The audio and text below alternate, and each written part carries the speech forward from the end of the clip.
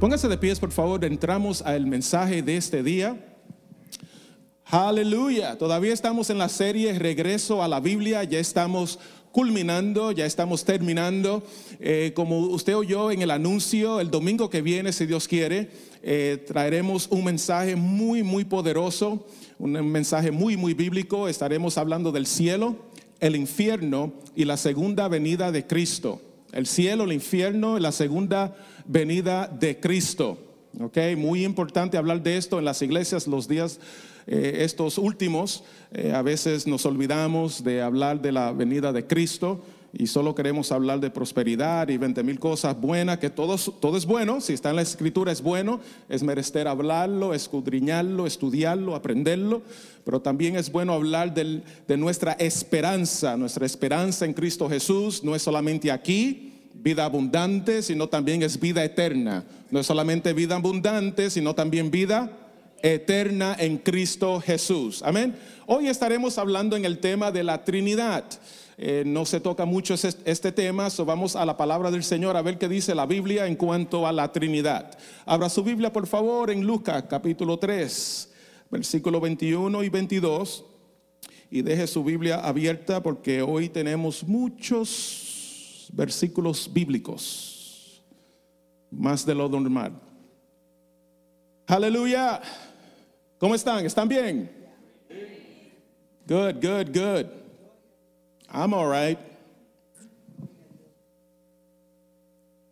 No sé qué me está pasando, que últimamente los sábados en la noche no estoy durmiendo bien. A veces 3 horas, 4 como mucho. Anoche fue igual. So, aprovecho y comienzo a orar por ustedes para que me dé sueño. ¿A usted no le ha pasado eso? Que usted comienza a orar y una vez a roncar se ha dicho.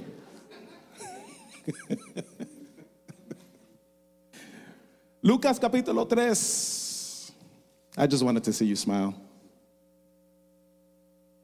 Aconteció que cuando todo el pueblo se bautizaba, también Jesús fue bautizado. Y orando él, el cielo se abrió. Wow. Yo quiero que tú te imagines esta escena.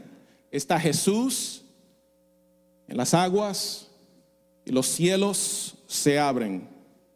Yo no sé cómo es eso. Yo nunca he visto los cielos abiertos, pero yo me imagino algo sobrenatural. Me imagino algo fuera de lo normal. Me imagino algo a lo mejor, wow, ni en las películas.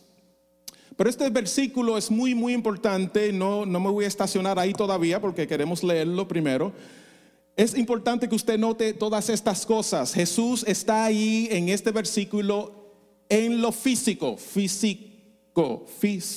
Él es espíritu, 100% Dios, 100% hombre. Pero en este versículo está en forma ¿qué? Humana, en las aguas, siendo bautizado. That's important.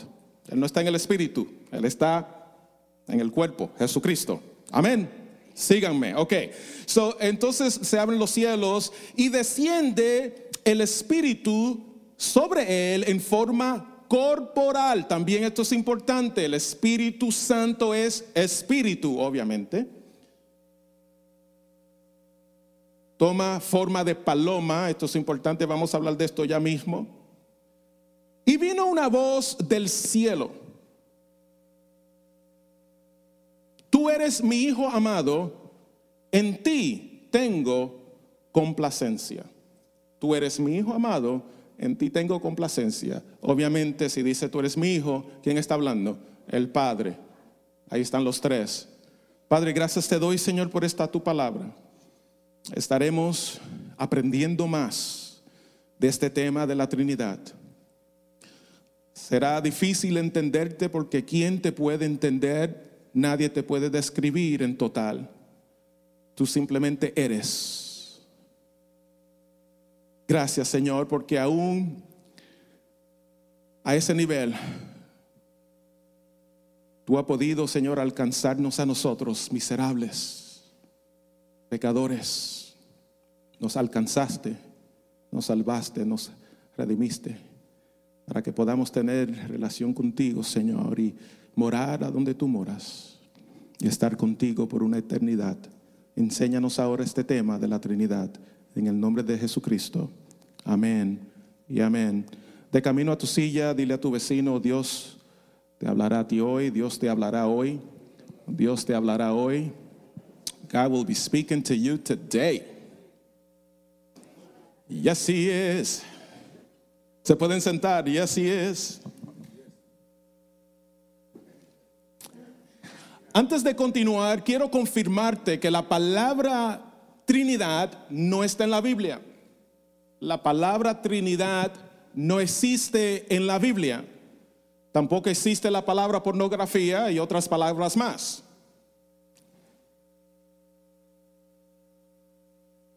Sin embargo, tenemos muchos versículos bíblicos, hay mucha Biblia que confirma que sí existe una Trinidad.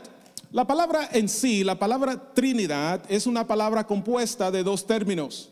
Está tri o tri, T-R-I, que significa tres, ¿verdad? Triciclo, tripleta, hello. Triángulo, trimestre, tres, right? T-R-I. El otro término es unidad, triunidad, que es Trinidad. Unidad obviamente significa uno. So, para nosotros, 1 más 1 más 1 es igual a 3, ¿verdad? Matemática sencilla, básica. Pero en este caso de Dios, 1 más 1 más 1 es igual a 1. Esto va a ser un poquito más de sentido ya mismo. ¿Quién es Dios? Lo primero que debemos de entender y apreciar de la Trinidad, obviamente, es lo que nosotros decimos en inglés, the Godhead. Dios Padre, el creador de todas las cosas, como dice en Génesis. Pero en Éxodo capítulo 3, versículo 14, Él mismo se describe de esta forma. Él dice: yo soy el que soy. Como que no dice nada, ¿verdad? I am who I am. Okay, and who is that? Yo soy el quien soy. Okay, ¿quién es ese? Él es, en el principio, nuestro creador. Número 2, hablamos entonces de Dios Hijo. Dios Padre, el creador. Dios Hijo, el Salvador. Lo conocemos como Jesucristo. No solamente Jesús, sino Jesucristo. El nombre Jesús es un nombre muy popular, especialmente en ese tiempo.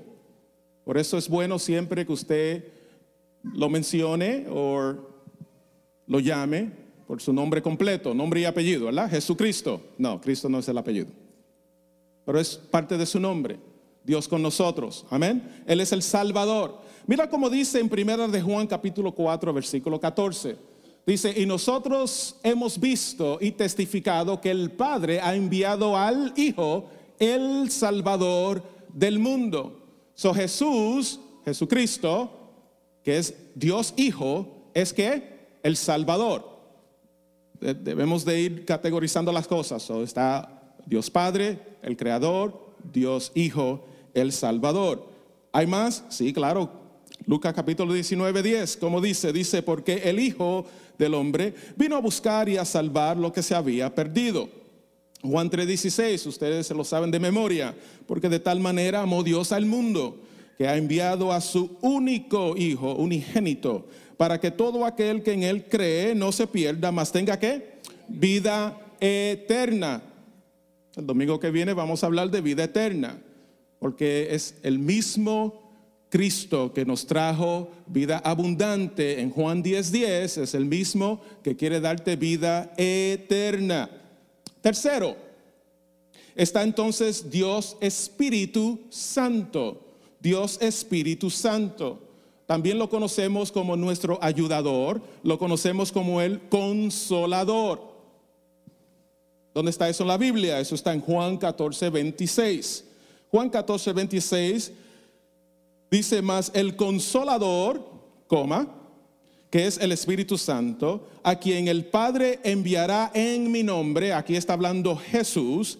Él os enseñará todas las cosas y os recordará todo lo que yo he dicho. El Espíritu Santo está ahí para ayudarte a recordar todo lo que Dios te ha dicho. Qué interesante está eso.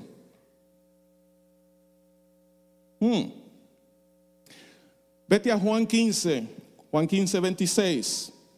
Juan 15, 26 dice: pero cuando venga el Consolador, ¿quién es el Consolador? Ya sabemos que es el Espíritu Santo, a quien yo, ¿quién está hablando aquí? Jesús, os enviaré del Padre. ¿Qué Padre? El Dios Padre. El Espíritu de verdad. ¿Quién es el Espíritu de verdad? El Espíritu Santo es el Espíritu de verdad. He is the Spirit of truth. He is the Spirit that reveals the truth. Es el Espíritu que revela la verdad. ¿Qué es la verdad? La palabra de Dios.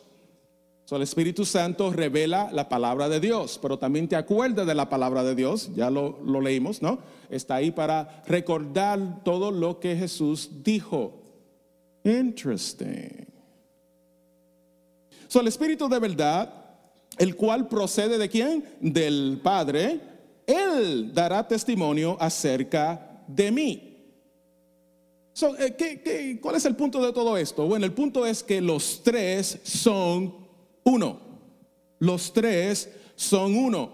Dios es tres personas que tienen la misma esencia de la deidad. Repito, Dios es tres personas que tienen la misma esencia de la deidad. En persona son tres. Estoy hablando de distinción, no de división. Ellos no son como usted y como yo. Nosotros somos individuos independientes el uno del otro. Es más, hacemos todo lo posible de ser independientes el uno del otro. Usted sabe ya que el varoncito está bastante maduro o quiere madurar o cree que es maduro cuando comienza a actuar de una forma independiente de sus padres, right? Quiere tener su propia licencia, su propio carrito, el seguro a su nombre, todo a su nombre. Quiere ser independiente, right? Ok. Pero es porque somos individuos. En esencia, ellos son uno. Son personas, son tres, pero en esencia son uno. Oiga esto. Dios es espíritu. Esa pequeña información va a ser muy necesaria en unos minutos. Dios es espíritu. Entonces la substancia de Dios es que Dios. La sustancia de Dios es Dios. Y yo sé que esto suena un poquito raro, pero oiga esto. Dios es. That's it. God is. Dios es. Él es el gran yo soy. Dios es. Alguien diga Dios es. Alguien diga Dios es Dios. That simple. Moisés le digo, oye, ¿y quién le digo que me envió? Dile que yo te envié. Y usted, ¿cómo usted se llama? ¿Cómo qué nombre le digo? Dile que yo soy el que soy. That's all that's necessary. That's it. I am who I am. Amén.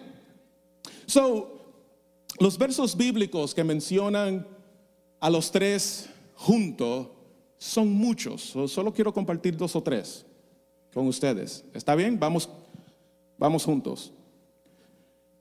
Primero tengo que recordarte algo. Hay varias denominaciones, sectas, creencias religiosas que no creen en la Trinidad. Y ellos te van a decir por qué no. Pero es muy importante, hermanos, que nosotros como cristianos que somos, evangélicos, creemos en el Evangelio de Jesucristo, seguimos a Cristo, por eso somos cristianos. Es muy importante que usted entienda que esta doctrina no puede faltar en nuestra iglesia. Esto es parte de nuestra teología, que sí existe Dios, 3 personas, uno en esencia. Muy importante, aunque la palabra Trinidad no esté en la Biblia. ¿Ok? Ok. Oiga esto. Lucas capítulo 3.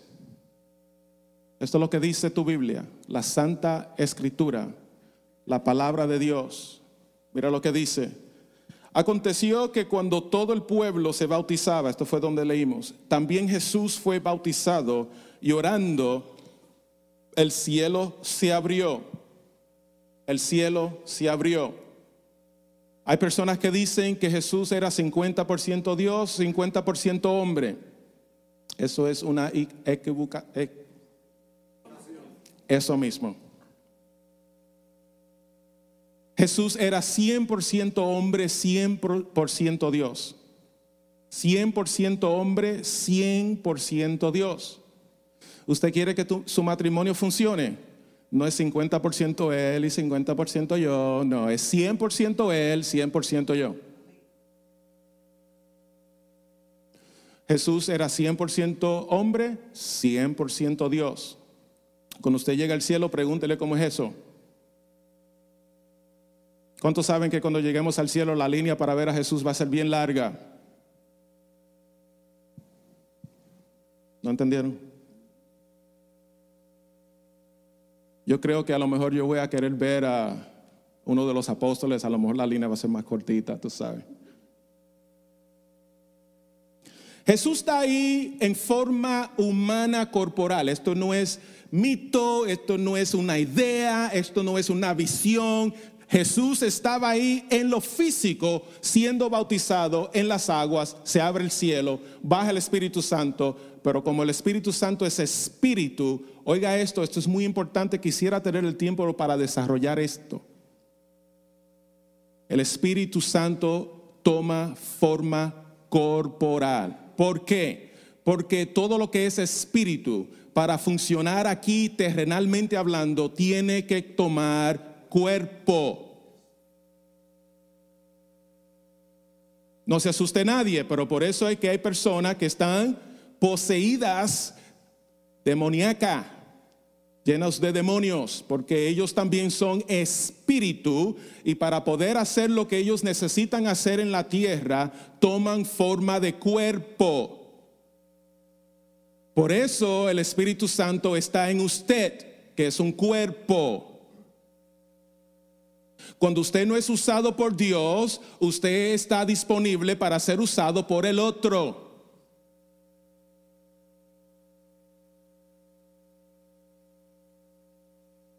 No, yo pasé al frente un día y me convertí y le di mi vida al Señor.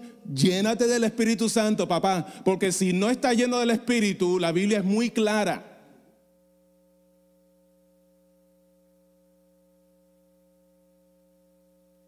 El Espíritu Santo es espíritu.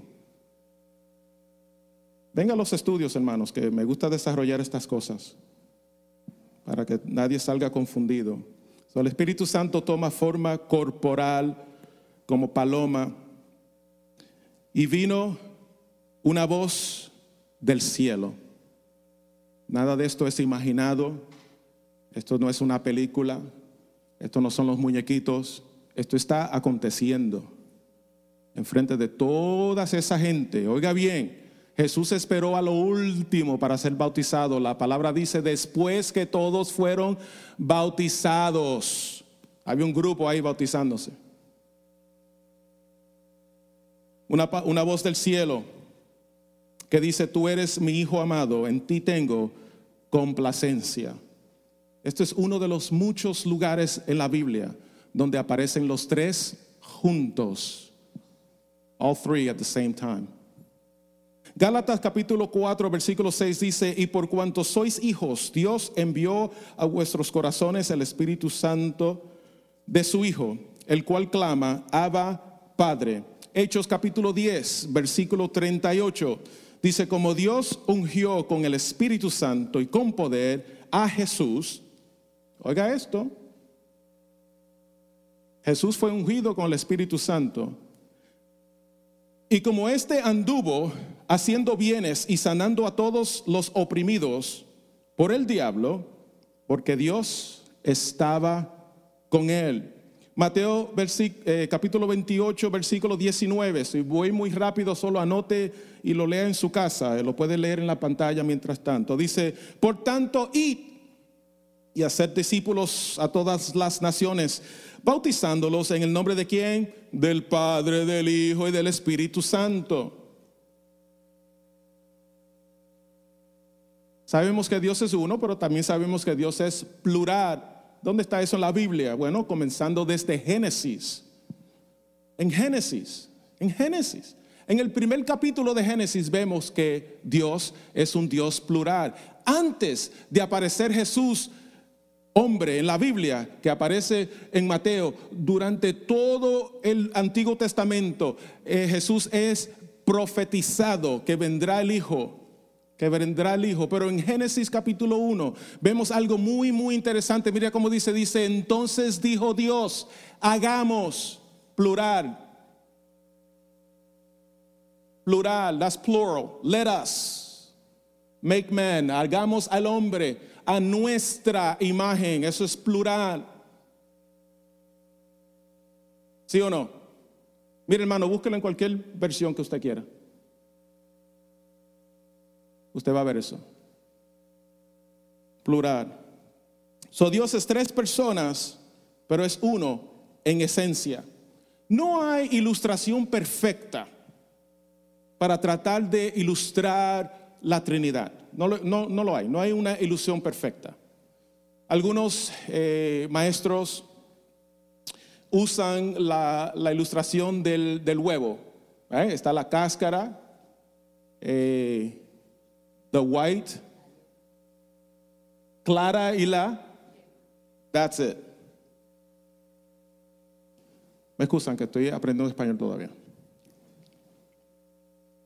Y hay varias ilustraciones para mostrar esto de la Trinidad. ¿Usted sabe que usted también es trino? ¿Usted lo sabía? ¿Que usted es alma, espíritu y cuerpo? ¿Usted lo sabía? Pues ya lo sabe. Ya lo sabe. Antes de conocer al Señor Jesús como su Salvador, el Espíritu en usted, que se comunica con el Espíritu de Dios, estaba totalmente muerto. Muerte, separación. Estaba simplemente usted y su conciencia, y ustedes estaban muy bien. No había discordia. Todo lo que usted pensaba hacer, su carne decía, ay sí, vamos.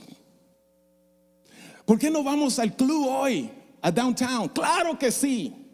Ustedes estaban en acuerdo, sin problema. Su alma y su cuerpo estaban en acuerdo. Pero una vez usted le entregó su vida al Señor y entró el Espíritu Santo en usted, activó su espíritu. Ahora hay una discordia, ahora hay contienda, ahora hay una pelea constante, dice la palabra, donde el espíritu constantemente está peleando con su carne. Ahora hay tres en el apartamento, peleando por su acción. Y a veces gana su carne, a veces gana el espíritu. Eso depende de usted, como usted se rinda al Señor Jesús. Debemos de ser llenos del Espíritu, mis hermanos.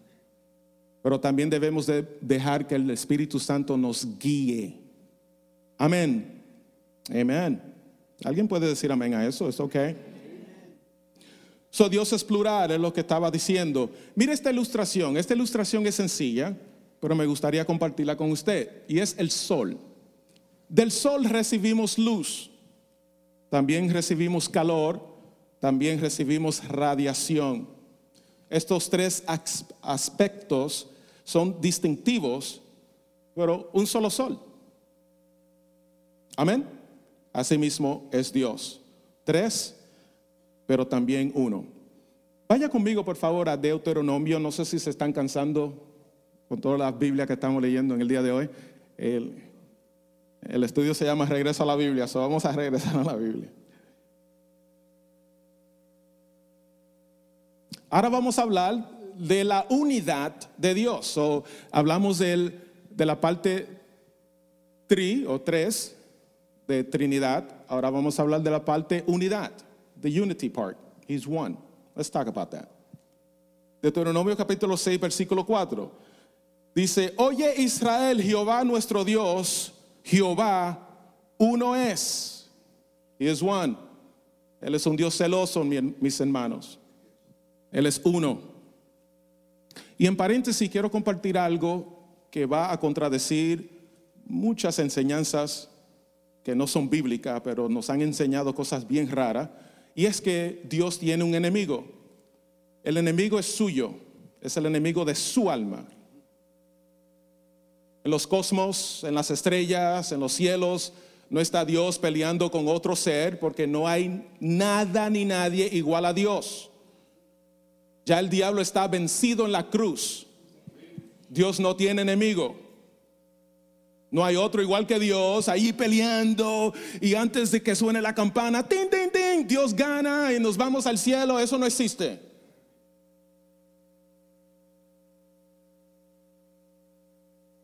Eso es una teología falsa. Pensar que existe alguien que pueda pelear con Dios. Come on. Cuando se reveló el diablo, ¿qué hizo Dios? Get out of here.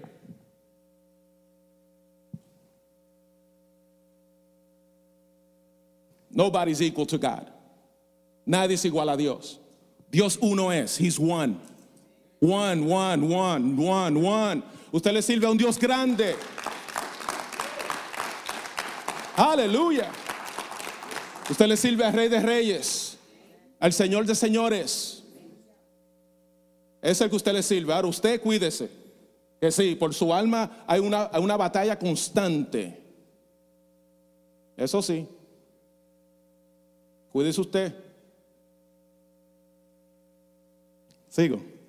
Continúo.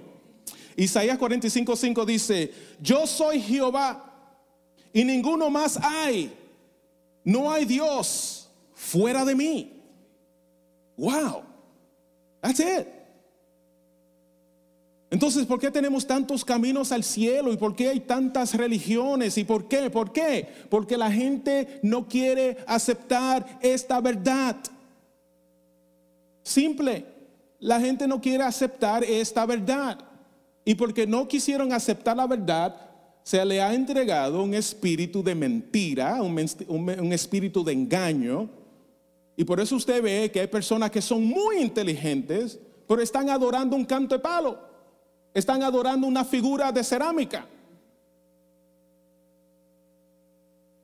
Yo no sé cómo no me dio un ataque de risa los otros días, Chris. Estaba viendo en YouTube un video, una iglesia que traía un ídolo súper gigante, y cuando llegaron aquí al frente se le ha caído ese ídolo y por poco mata a uno de ellos.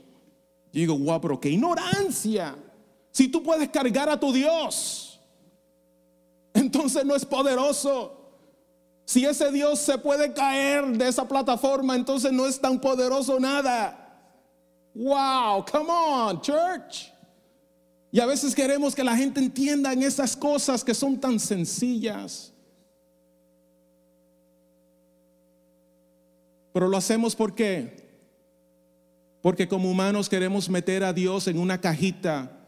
Queremos describir a Dios.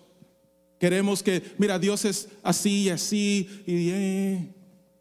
Y lo decimos, ¿sí o no? Lo decimos. Oh, para mí Dios es. No, Dios es para todo el mundo igual. ¿Qué? Para ti, no, para ti what? Entonces para ti es pequeño y para este es más grande, pero no, Dios es. God is. Dios está por encima de como tú lo puedas describir. Hello. Dios es más grande que tu fe. Dios es más grande que tu esperanza. Dios es más grande. Dios es más fuerte. Ok. Primera de Corintios capítulo 8 versículo 4.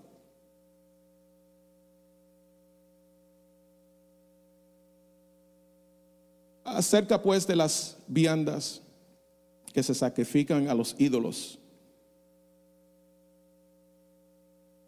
Sabemos que un ídolo nada es en este mundo y que no hay más que un Dios.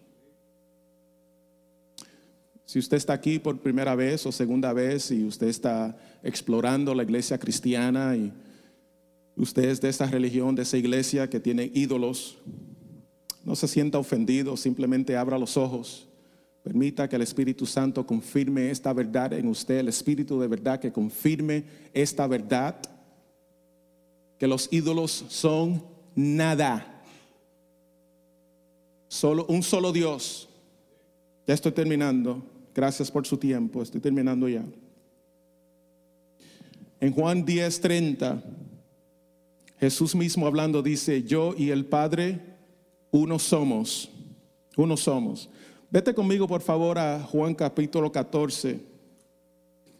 Vamos a leer 3 versículos allí interesantísimos. ¿Cuántos están aprendiendo algo en el día de hoy? La Trinidad siempre es interesante, siempre ha sido muy interesante para mí, la Trinidad, y hay mucho que podemos hablar en cuanto a este tema. Qué pena que solo tenemos unos 35 minutos para esta enseñanza. Ya lo tienen, 14:16 dice: y yo rogaré al Padre y Él os dará otro consolador para que esté con vosotros para siempre. Está hablando de un futuro cercano. Jesús está ascendiendo al cielo, está hablando con sus discípulos, le está diciendo: yo me voy, pero esto es lo que va a suceder. En el 17 dice: el Espíritu de verdad, que es el Espíritu Santo, el cual el mundo no puede recibir. Oiga esto. ¿Se acuerdan? A los suyos vino, los suyos no les recibieron. ¿Por qué el Espíritu el mundo no lo puede recibir? Esto está interesante, ¿verdad que sí?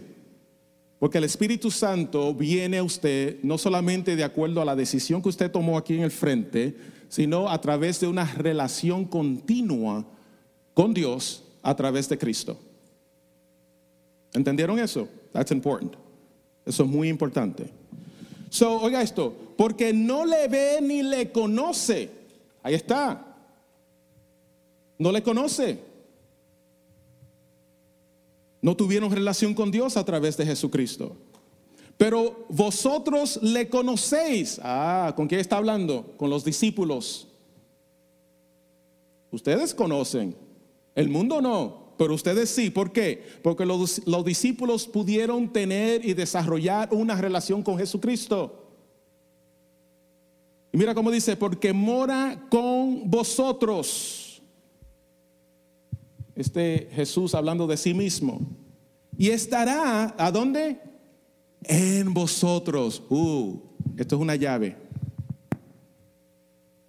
El Espíritu Santo no solamente está con nosotros, ¿está dónde? En nosotros. ¿Para qué el Espíritu Santo está en nosotros? ¿Para yo sentirme siempre happy? Ya.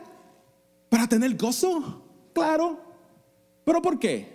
Porque si Dios quiere hacer algo en la tierra, lo va a hacer a través de ti y de mí.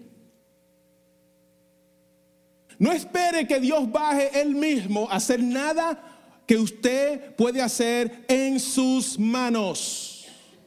Por eso le dije ahorita: cuidado, por favor. Cuidado, porque alguien te va a usar.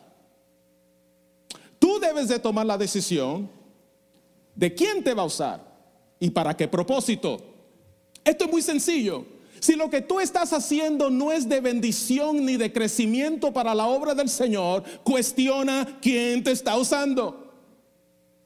Hello. ¿Se fueron los amenes?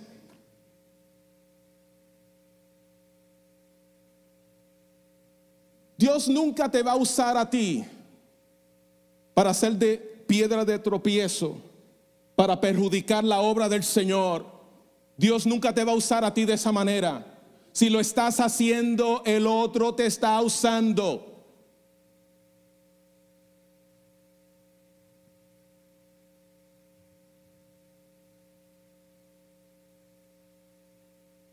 Por eso esto es importante aprender, mis hermanos.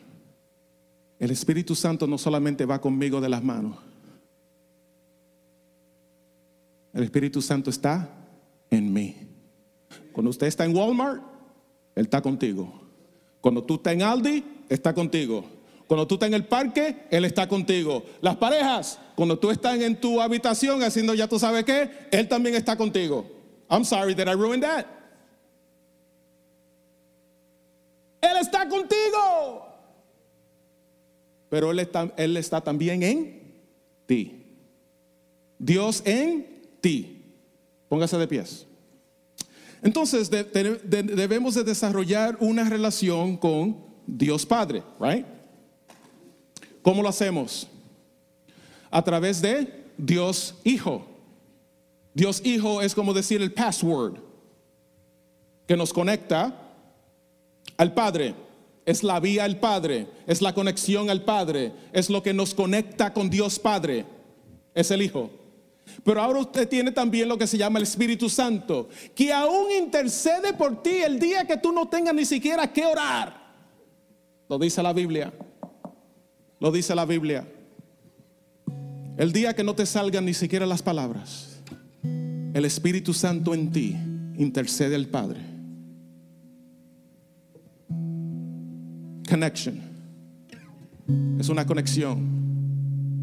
Los tres funcionan para el beneficio de tu crecimiento y tu relación con Dios. La Trinidad es real, mis hermanos.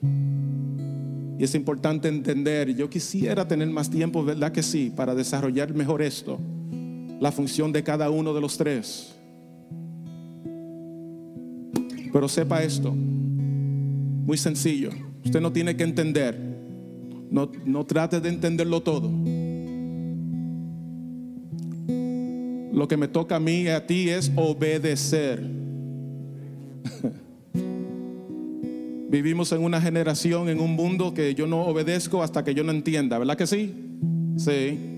You know it's true. Aún los niños chiquitos ahora vienen así. Tú le dices las cosas y tienes que explicárselas para que ellos obedezcan. Pero Dios está buscando personas que obedezcan por fe. Que usted obedezca por fe. Aunque usted no entienda, que usted obedezca. Eso requiere mucha fe. Yo entiendo que sí. Pero eso es lo que Dios está pidiendo de su pueblo. Padre, gracias te damos, Señor.